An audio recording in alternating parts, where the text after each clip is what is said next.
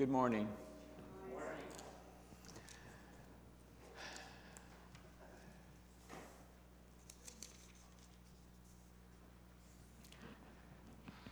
Difficult time. We lost a really good friend, close friend, and there was a lot of grieving because there was so much closeness. And we've lost Rosie, we've lost John. I'm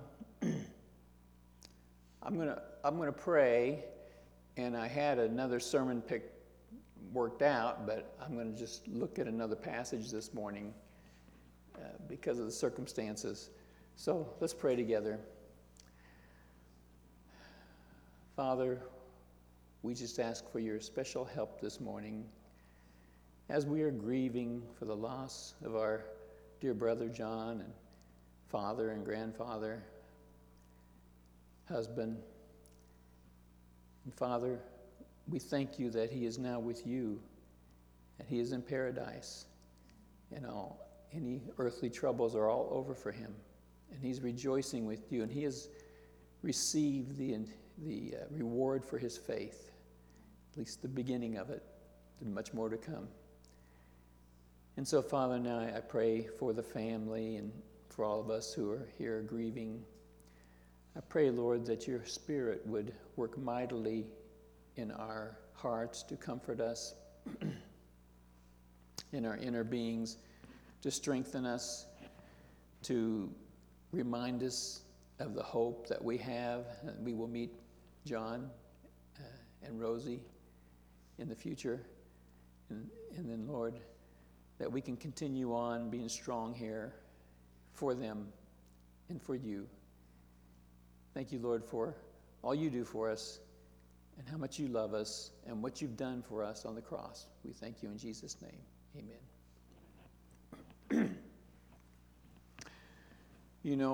We looked at this a while back in church here, but I'm reminded of Lazarus when they told Jesus that he was in Jerusalem prior to this, but then he went back to Bethany and he got news that Lazarus had died, his real close friend. And so it was extra sad that this man had died. And then also Lazarus lived with his two sisters, so he was the one who, took care of them and supported them. But now he was gone. And so they came and told him, said, the man that you loved is sick. And so Jesus, when he heard this, he says, this sickness will not end in death. It's for God's glory, so that God's Son may be glorified through it. And so they stayed for another 3 days or 4 days or whatever it was. Stayed there 2 more days, so they ended up leaving on the 3rd. And he said, well, let's go back to Judea. And his disciples said, well, Jesus, they just tried to kill you there. What are you going back for? He goes, well, as long as we're walking in the light, we're safe. When we walk in the night, that's when you get in trouble. So he was walking in God's timing, in God's light. And so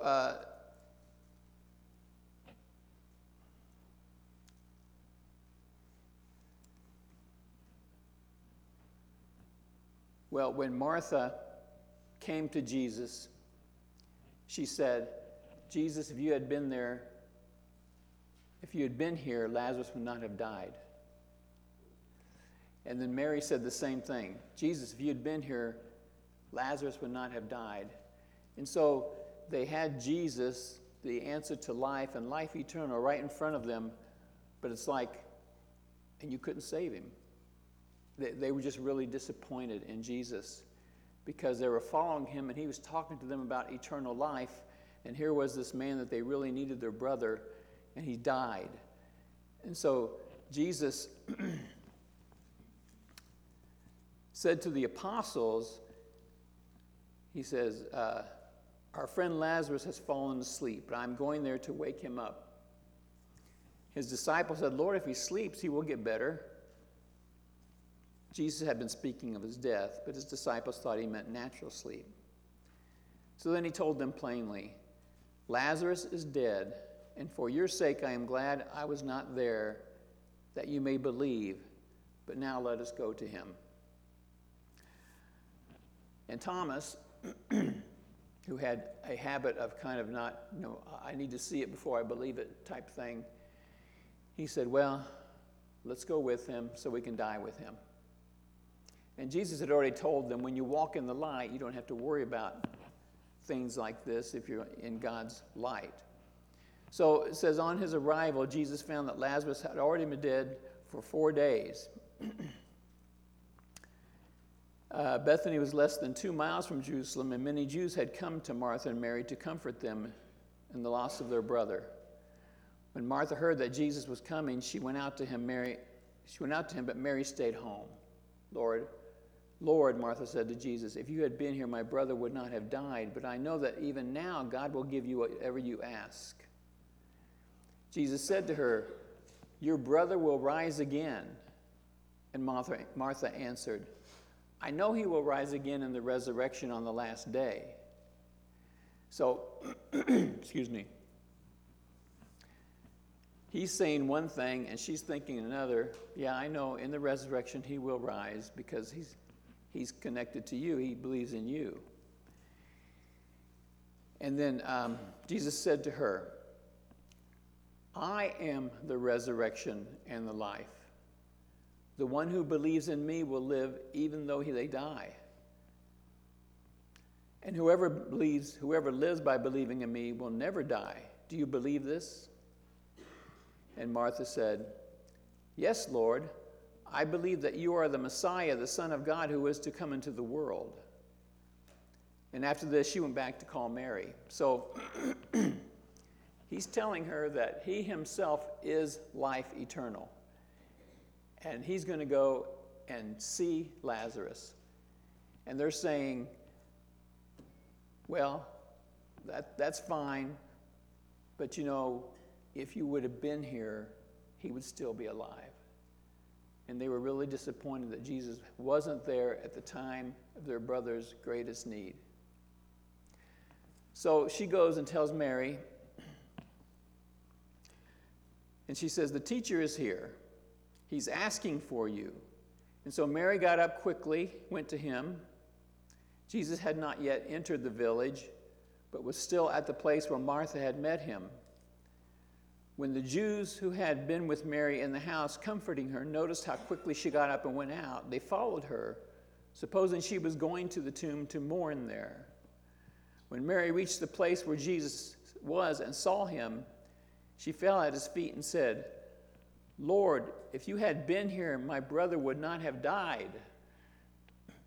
So Martha was disappointed in Jesus because he wasn't there at the time of their greatest need.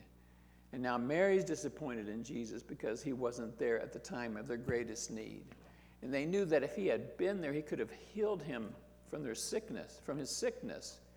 But he wasn't there. He was there just days before, but he wasn't there at the time of need.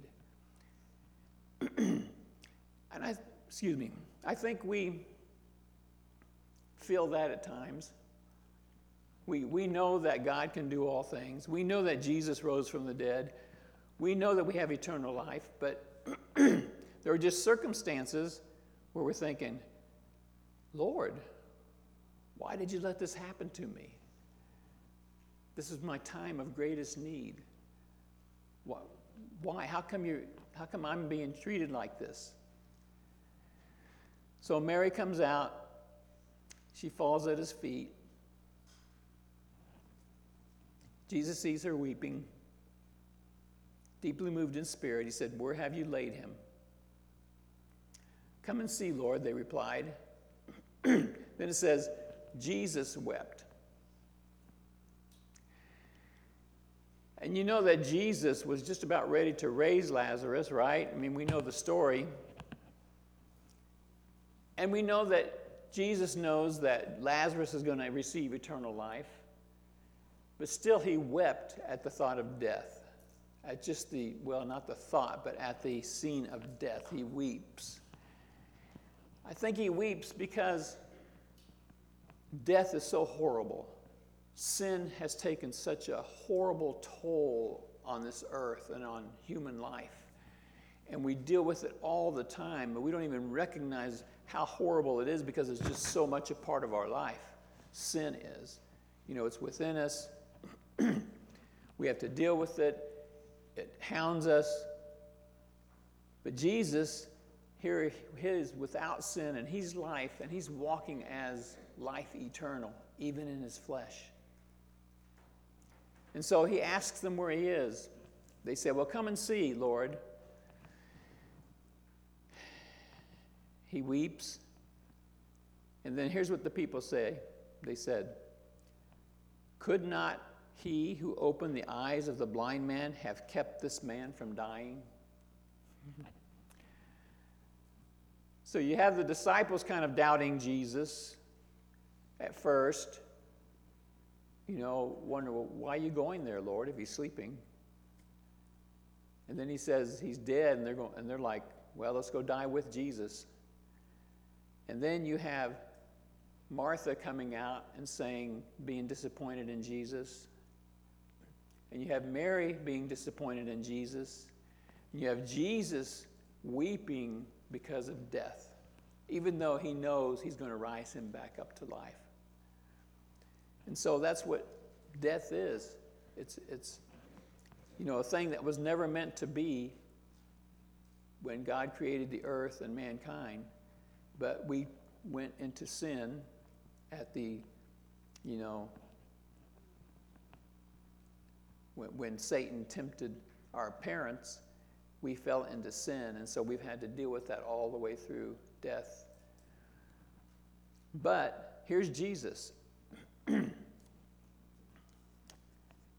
Once more deeply moved, he came to the tomb. It was a cave with a stone laid across the entrance.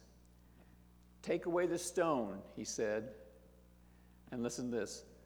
But Lord, said Martha, the sister of the dead man, this time there is a bad odor, for he has been there 4 days. And that's showing us that he was well past any kind of revival, any kind of natural revival that sometimes happens when somebody seems to die. Then Jesus said, did I not tell you that if you believe, you will see the glory of God? And that's what we have, don't we? We have that belief that just is so counter to everything we see. But it's there. And here we have this story to tell us, to show us that it's there. So they took away the stone. Then Jesus looked up and said, Father, I thank you that you have heard me. I knew that you always hear me, but I said this for the benefit of the people standing here, that they may believe that you sent me.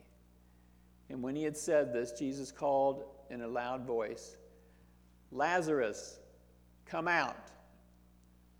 The dead man came out, his hands and feet wrapped with strips of linen and a cloth around his face. Jesus said to them, take off the grave clothes and let him go.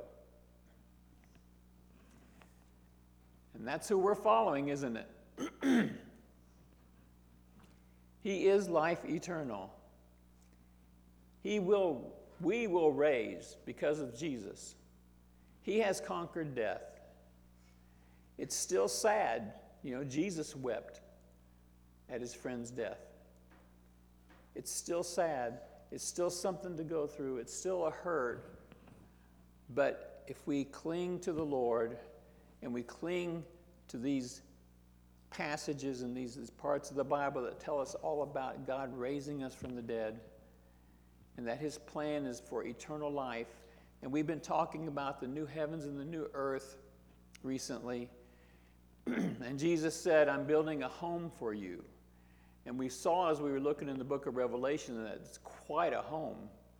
You know, the great city of Jerusalem and the homes within and living all throughout the earth. An amazing home that we have. But it's sorrowful here, isn't it? We face sin, we face death, and it's sorrowful. And then we have to cling to the promises we have in Christ. And the promises are there, and the promises are real because we know Christ raised from the dead. He raised others from the dead. And we know he has that power to overcome death. And we know in Revelation that Satan will be cast down. And he will be put into the lake of fire forever and ever at some point.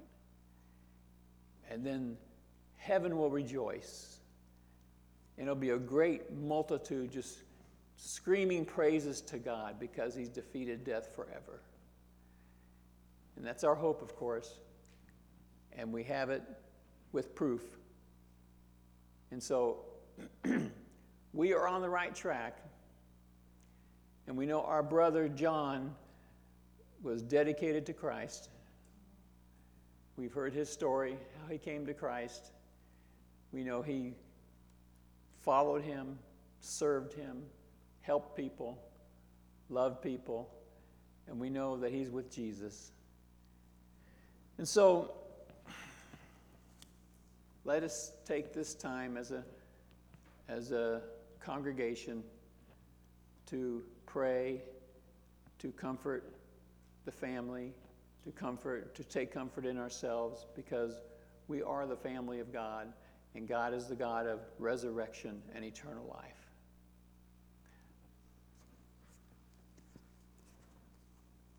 Keep praying.